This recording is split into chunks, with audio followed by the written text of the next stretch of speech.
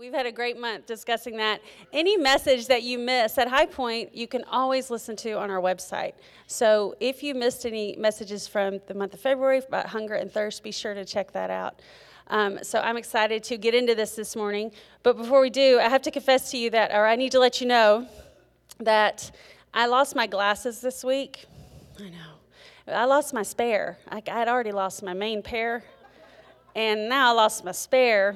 So you guys kind of look like a lovely impressionist Monet painting. I see that hand in the back, but that's about all I can see.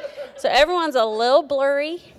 I told Jenny, I said, I can't really see the monitor in the back. So if there's like a flashing Amy, it's 1 p.m., please get off the stage. I won't know. Just make sure if I start preaching here, like y'all get my attention and let me know that I'm facing the wrong direction. It's not that bad, but anyway, I thought about wearing my prescription sunglasses up here because that's what I did in Publix the other day, so I could see the aisle markers, and I looked like a Real Housewife of Atlanta or something, like some kind of like minor celebrity or something. I don't know. It's ridiculous, but welcome to my life. So, all right, before we get going, let's pray. Can we do that? All right. Jesus, I just thank you for your word. God, I thank you that God, you want to speak to us, God, and that you want us to hear you. And so, Lord, we come to you today and just say, we need you today. We need you this morning. We need to hear from you. Would you open our ears to hear your voice? Would you open our hearts to receive this morning what you have for us? In Jesus' name, let's say amen. All right.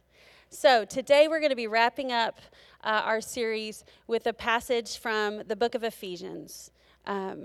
The book of Ephesians is one of Paul's letters that he wrote when he was in prison in Rome.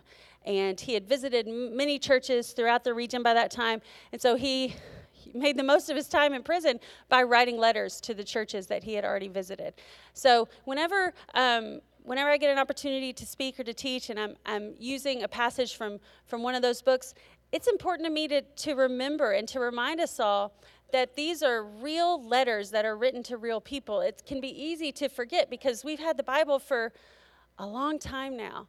And it's easy to forget that, like, this had a real immediate audience of people that a real person was writing to. And so it's always important for me to remind us of that. And so Paul he's in jail, he's writing this book.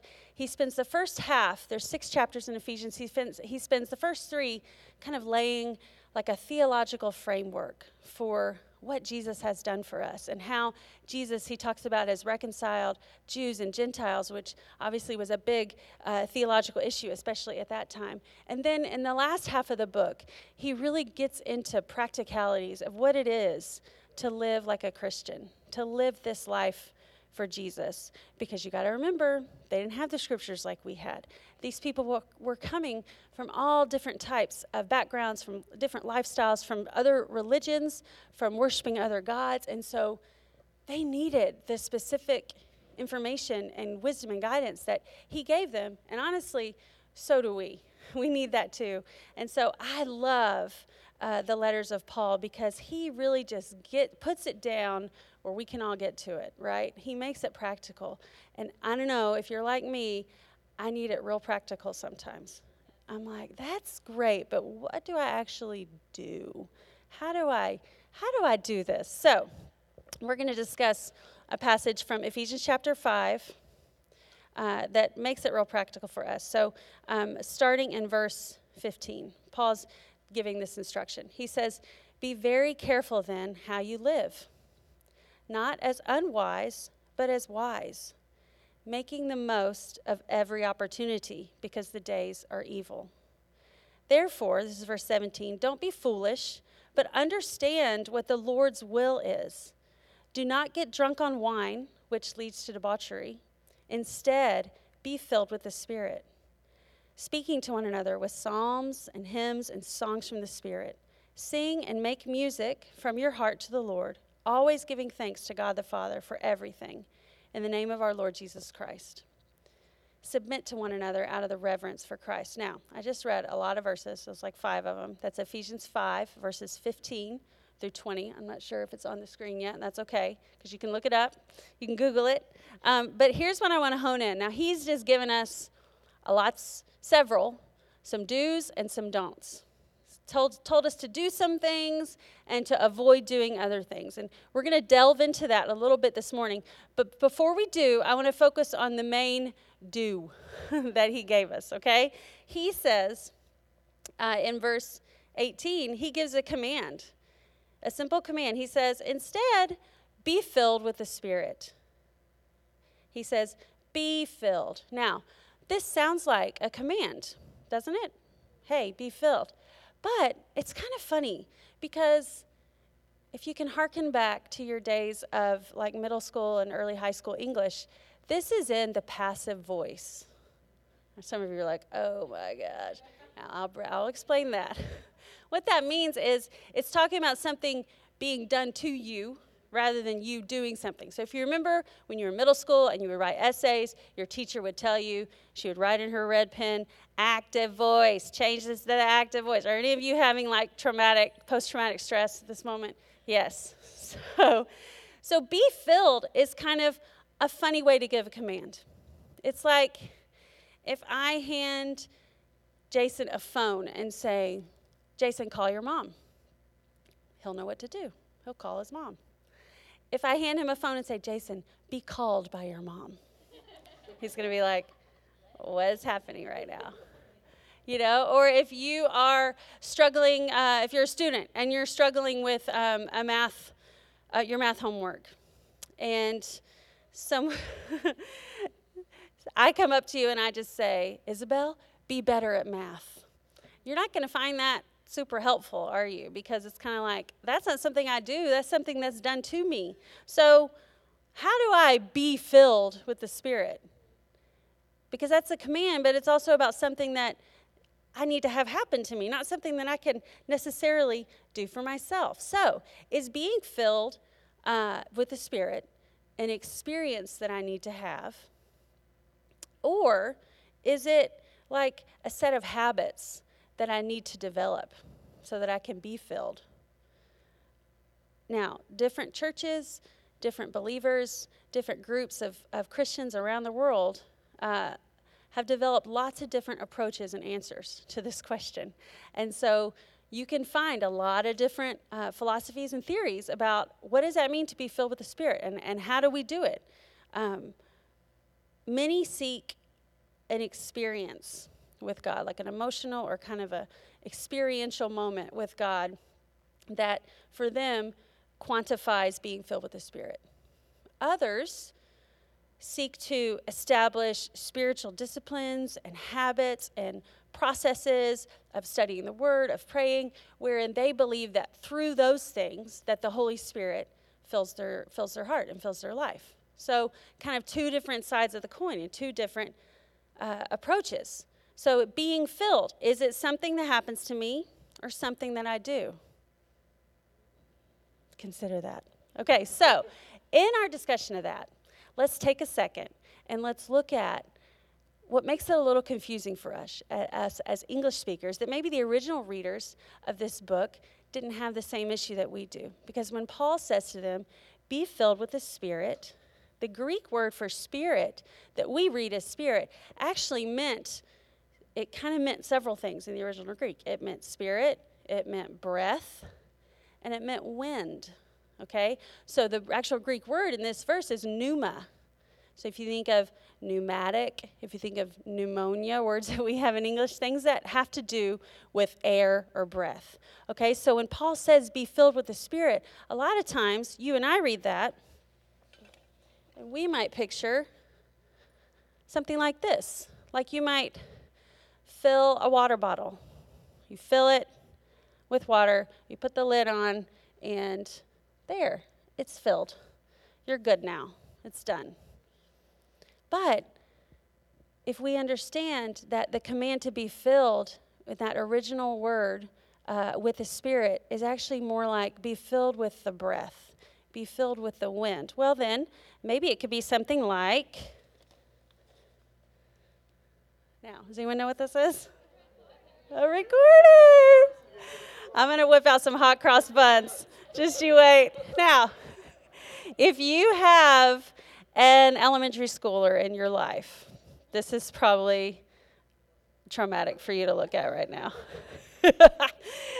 If you don't, you probably were one and you had to play this. Now, when I fill this, I can fill this, and when I fill it with air, it's an instrument. It makes beautiful music, theoretically, right? And so for it, being filled is not the same as a one and done type of scenario. It's something that has to continually have air flowing through it. So Grace has got one more year of elementary school, and then we're going to have some kind of ceremony or something. I don't know. It's going to be great. I'll keep you posted on how that goes. Or, okay, be filled with the Spirit. Be filled with the wind. Be filled with air and breath. Or it could be like this. I am. I got it. Now, isn't this pretty? This beautiful sailboat.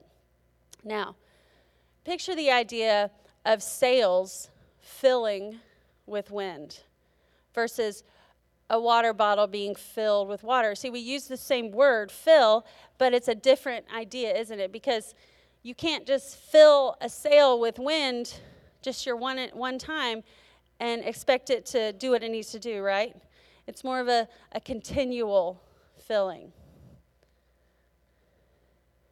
So, is being filled with the Spirit an experience or a habit? Is it something that needs to be done to us or something we need to do or what? Well, I would say it's yes. I would say it's both. It's both at the same time. Because to have a sailboat, to sail a sailboat, you have to have some processes, some techniques, some habits in place. You have to position it. Does anyone sail in here? I do not. So I can't use any proper terminology. It sounds amazing. But you have to know what you're doing, right? Because you can be out there and the wind can be blowing, but if your sail isn't positioned the way it should be, you're not going to go anywhere, right? And so is it a habit? Is it a habit you establish? Is it an experience that you have? It's a bit of both. You have to learn how to harness the wind. There are skills and habits you have to employ in order to experience. But if you employ those habits and there's no wind, guess what? You're kind of out of luck. So being filled with the Holy Spirit, think of it this way. Maybe requires an attentiveness on our part to an external power that we don't have control over. Okay, so remember the sailboat as I'm talking about this, right? Being filled with the Holy Spirit requires somewhat of an attentive responsiveness on our part, that I've positioned myself so that when God's Holy Spirit comes upon me, I can be filled. And so when Paul says to the Ephesians, be filled with the Spirit, maybe instead of like you or me would picture a water bottle, they're picturing sails and positioning themselves so that they can catch that wind of the Spirit. When I was putting this message together, I was reminded of a time when we had just moved back to the U.S. from Australia, and we were in California for about a month. And we had Ava and Nate, our two oldest kiddos, take sailing lessons, just like for a day. I think it was for a day. Oh, maybe it's longer. I don't know. It's a blur.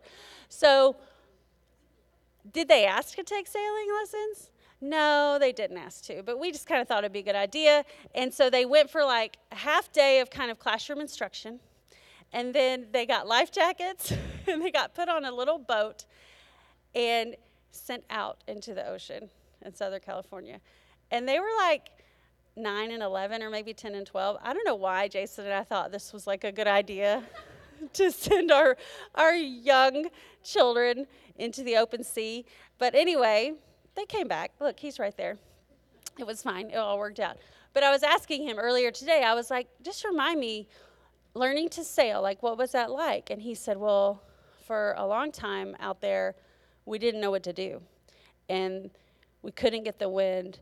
And we sat there and our legs, he says, and our legs got sunburned and it was hot and we fought with each other. I was like, yes, that sounds right. But it's like that frustration, right, of doing something on your own. And so oftentimes when we're trying to live life as a Christian, it's under our own kind of oomph and power. It's like rowing a sailboat versus angling the sail and catching the wind and harnessing that external power, right? So I said, well, when you did catch the wind, when you finally figured it out, was that better? He was like, oh, yeah, that was fun. That was good. So anyway, and then I was like, I'm sorry we made you do that. We were jet lagged. We didn't know what was happening, but it was fun.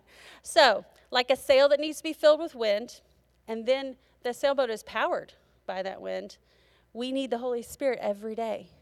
We need the Holy Spirit every day. Being filled with the Holy Spirit is not a one and done type of thing. Now, you may find, and look, there's books of theology written about this, and we don't have time to go into it.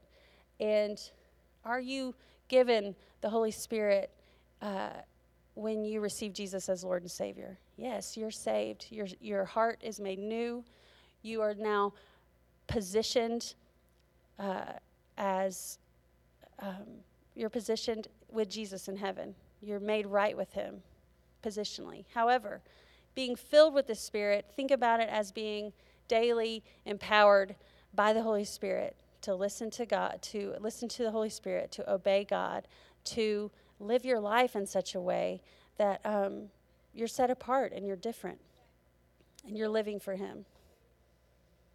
So let's move on, because Paul says be filled with the Spirit, but he gives us a lot of other do's and don't do's, right? So before this, he says in verse 17, therefore do not be foolish, but understand what the Lord's will is. Another version says, don't live like fools, but like those who are wise. So what is foolish? Now remember, this is all Paul's presumption, is that we can do these things because we're harnessing the power of the Spirit, because we're asking every day, not one and done, not at the moment of salvation, but we're asking every day for the Holy Spirit to fill us and to fill our lives. So what is foolish? Well, when I got later into high school and I got a driver's license, and then eventually when I moved halfway across the country to go to college, my dad, instead of giving me a ton of advice or a ton of things to do and things not to do and things to watch out for, whenever I would leave the house to go out and drive somewhere by myself, or whenever I'd be heading back to Texas for school, he would just say to me, don't do anything stupid. Like, that was the sum total of his advice to me. Amy, I love you. Don't do anything stupid. And so at first, when he would start to say that, I kind of rolled my eyes and I was like, Dad, what does that even mean? And he would say, you know what it means. You've lived with us long enough. You know what stupid is. You know what's stupid, and you know what isn't. And you know what? He was right. I had enough of a foundation in their household and as their kid that I kind of inherently knew, in general, what was a foolish or stupid choice and what was the more sensible path. Now, that doesn't mean that I always did the right thing, of course.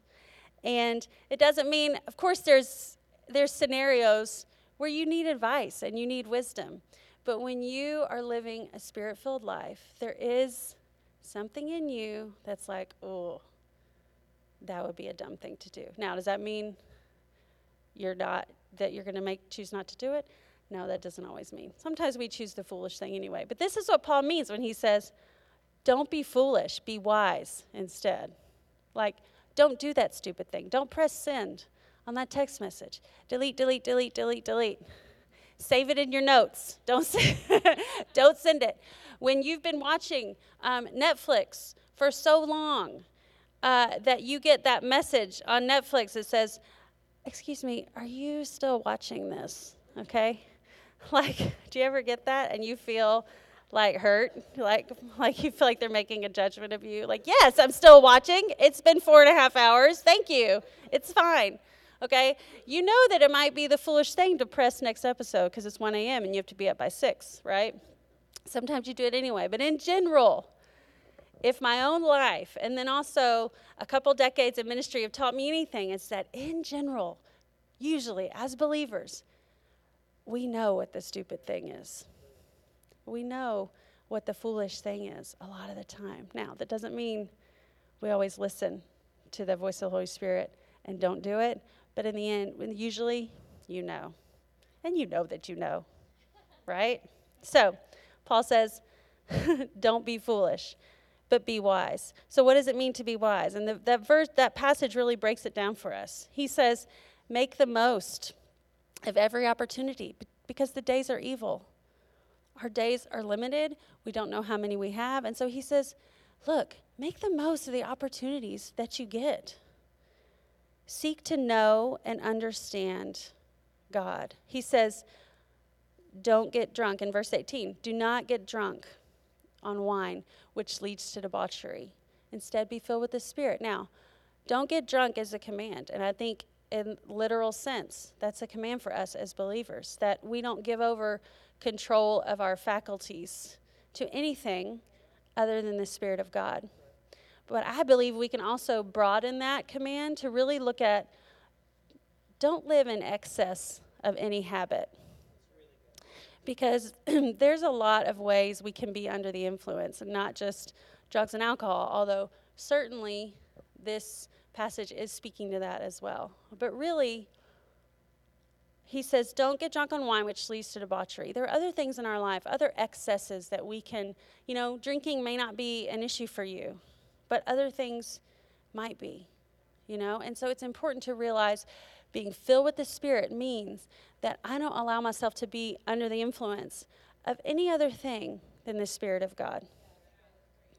And then he says, be filled with the Spirit every day. And then the passage kind of wraps up with kind of a list of things that are a result of living that Spirit-filled life. So he says in verse 19, speaking to one another with psalms, hymns, and songs from the Spirit, sing and make music from your heart to the Lord, always giving thanks to God the Father for everything in the name of our Lord Jesus Christ. And then he says, submit to one another out of reverence for Christ. So, what does it mean? What does it actually look like to be filled with the Spirit every day, right? To have the wind of the Spirit kind of fill your sails. Now, some of us read this song, speaking to one another in psalms and hymns and songs of the Spirit. And you kind of think, we don't do that. I'm not going to be like, good morning, may the Lord bless you. I'm not going to do that. That's going to be great on the recording, by the way. It's going to sound amazing. It sounds a little archaic, doesn't it? And it kind of sounds like kind of something that it's hard to relate to. But the reality is, when the Holy Spirit is living in you and transforms your life, there is a song in your heart. Whether you sing and like to sing, some of us stand in church, and I get it. We're uncomfortable singing out loud. Maybe because we don't like our voice. Maybe because we feel weird about it. In what other arena of your life do you stand as a group and sing? Not many, right? And so for some of us, it can feel a little weird. But you know what? Don't worry so much about that, and focus instead on the fact that when Jesus transforms your life, there's something different in your heart. And as a result, you want those words to come out of your mouth. Whether or not you restrict your singing to your car or your shower, or whether or not you want to stand up here and lead others in it. When you sing the words that we just sang in worship, your words remind your own ears of who Jesus is, of what Jesus has done for you. And you guys, it makes a difference. And so the Spirit-filled life means that worship comes out of your heart and out of your life. He says, give thanks to God the Father for everything. A Spirit-filled life results in gratitude. And sometimes it's in the act of giving thanks or expressing gratitude that kind of in some ways fulfills even more your enjoyment of that thing. Sometimes we'll be out somewhere or do something fun with the kids or somewhere on a vacation, and one of Jason and I will just be like, everybody look around. And our kids roll their eyes, but it's fine. They still have to do what we say. Look around and look at this. This right here, what we're doing, this is amazing. this is a great moment right now. And sometimes even in the moment, expressing it like that makes it even greater because you just take a second and you allow that to sink in. So living a Spirit-filled life means that you're always giving thanks to God the Father, that it comes out of who you are, that you may have known people, or maybe you yourself have been through something really painful and difficult, yet in the midst of it, you're able to express gratitude. Even when the situation itself is not something you would have asked for or hoped for in a million years, there is a way that the Holy Spirit works in your life that you can be filled with gratitude for something that God has done for you in the midst of it, for Him giving you peace, for the circumstances working out that someone was with you, or, there's 100 different ways. But the Spirit-filled life results in us always giving thanks to God the Father. And then finally, he says, submit to one another out of reverence for Christ. Now, this gets skipped over a lot because if you keep going in Ephesians 5, Paul then starts to talk about marriage relationships and how husbands and wives should relate to each other. But what I want to focus in today for right now is he ends this passage, again, in the context of what does it mean to be filled with the Spirit, with there is harmony and mutual submission in relationships when you are filled with the Holy Spirit. That means that there can be a new level of peace in your relationships and resolution to conflict. Does that mean everything's perfect? No, but it means that this has a real world effect on your life and your relationships. Now, the early Christians that Paul's writing to, their very lives depended on a real world effect of following Jesus. Otherwise, why deal with all the persecution and all the things that they were enduring? But I want to remind us today that when you're walking with Jesus, when you're asking Him daily to be filled with His Spirit, it makes a difference in your everyday life. Okay? And sometimes in our hyper-religious, Southern culture, it can be easy to forget that. But this stuff matters, not just for heaven at the end of your life, but it matters for right now. It matters because there can be change in your life, in your habits, in your relationships. And that matters. So as we begin to close, I want to talk about how can we be filled? Because remember, Paul says, be filled, like this kind of passive voice command, like, okay, it's like if I walk up to, if Andy has a headache and I just so and say, be healed, Andy, he's going to be like, okay. So how then? How do we be filled? Well, number one, this is complicated, so I need everybody to pay attention. Number one is ask. Ask. We all know how to ask for things. And how do I know that? Well, Jesus told us in Luke 11, verses 11 through 13, Jesus is teaching, and he says, you fathers, if your children ask for a fish, do you give them a snake instead? And I'm sure in the moment they're like, no, Jesus is using this kind of extreme example to get a response from them. So you fathers, if your children ask for a fish, because they're hungry, would you give them a snake instead? And they're all like, heck no. Thank you. That was great. Call and response. It's so good. Verse 12. Or if they ask for an egg, do you give them a scorpion? No, Jesus. Of course we would. Why would? That's ridiculous. Jesus then says, of course not. Verse 13. So, Jesus says, if you sinful people know how to give good gifts to your children, how much more will your heavenly Father give the Holy Spirit to those who ask Him? Now, this is important. This is a truth that needs to insert itself into our hearts this morning. I don't know if you're like me. All of us come from different backgrounds, but in the past, I've been a part of ministries or around groups of people that kind of the implication was to receive the Holy Spirit, you had to tick a lot of boxes. You had to sing a certain way. You had to pray a certain amount of time. You had to dress a certain way, and all of these kind of like extras that were added on. But really, what we see from Scripture is Jesus says, just ask. If you're going to give food to your children when they ask for it, rather than, poisonous animals, how much more? You're sinful, Jesus says. You don't know what you're doing, Jesus says. How much more does your heavenly Father who loves you, how much more will he give his Holy Spirit to you when you ask him? Because you need it. It's like if my kids came up and were like, Mom, we need more vegetables. Oh my gosh, I would trip over myself, right, to give it to them. Or we need more time to do homework and to study and to read books. Okay, right? God wants to give his Spirit to us when we ask him. It's a good gift, and he gives good gifts. So, number 1, ask. Okay? Number 2, equally as complicated. Keep asking. That's it. That's really it. To receive the Holy Spirit, ask and then ask again. When you wake up in the morning, remember we talked about spirit is air and wind. When you wake up in the morning, you don't take a deep breath, fill your lungs with air, and then you're like, good, I'm good for the day. No, you have to. If you did that, you'd collapse before you finish brushing your teeth, right? So we ask, you breathe, and you keep breathing. You ask, and you keep asking. You fill your sail with wind, and then you keep positioning yourself to continue to receive that as you go, because that's what powers you, right? So Matthew 6:33, we know it well. Jesus says, seek the kingdom of God above all else and live righteously, and he will give you everything you need, including his Holy Spirit.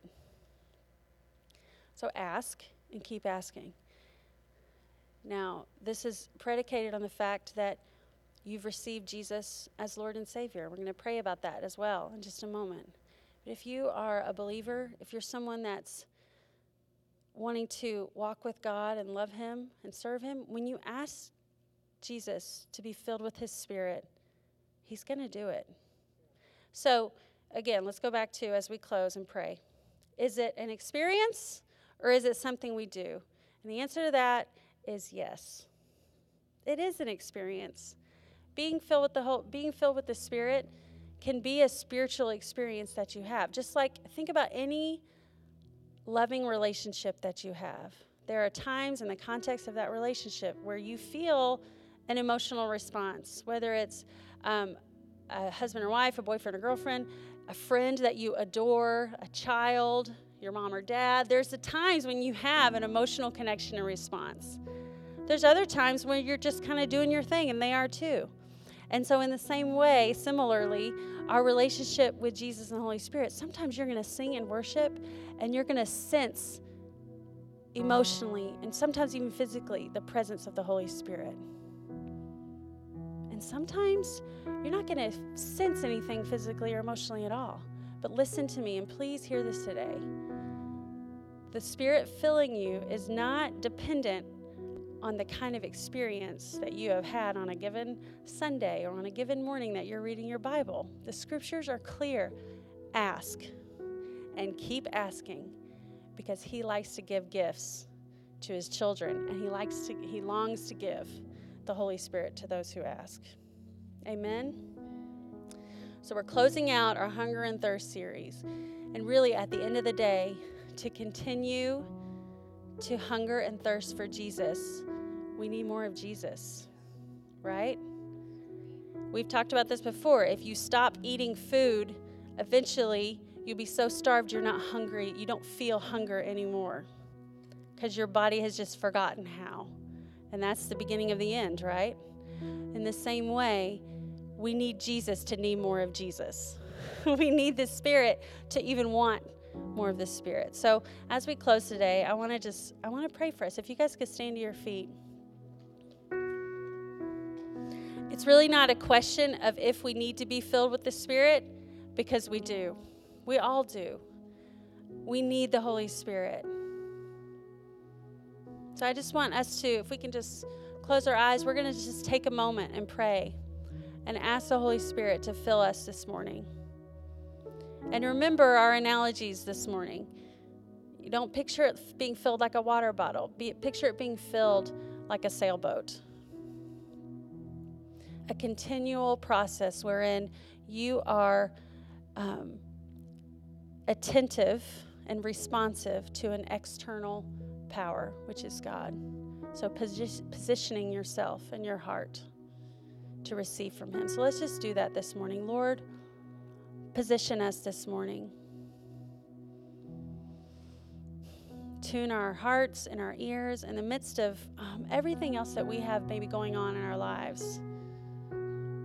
Lord, we want to be like a sailboat in the ocean where our sails are turned towards you, turned toward the wind, that you will power us and empower us so that we're not rowing our boat on our own. We're not trying to live this life under our own limited power, but God, that you are strengthening and empowering and loving us through all the way through.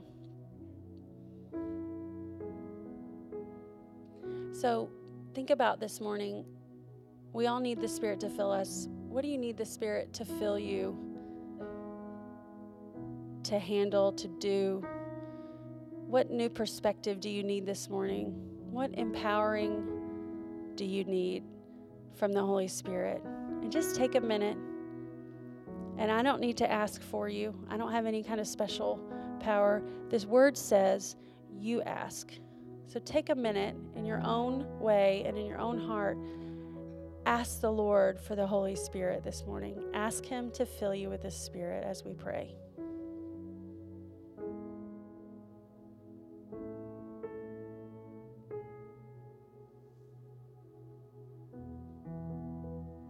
And be specific. Tell him, Lord, I need your Spirit in this way today.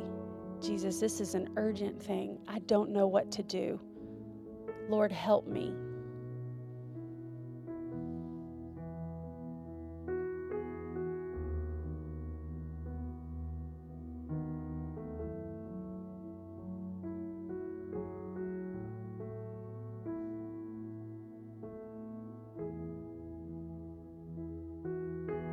Lord, we want to experience you and your Spirit in all ways. God, we want our emotions to respond to you. We want to know what it feels like for your Spirit to fill our hearts.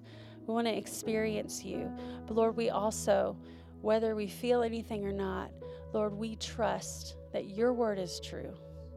That when we ask, you fill us with your Spirit. It's not dependent on how we asked or what we did leading up to when we asked or any of that. But God, it's dependent on you, your goodness, and your love for us. So Holy Spirit, we just thank you that you are here in our midst. We thank you that you fill our hearts with you, with yourself, that you guide and direct us, that you remind us and teach us the way to live.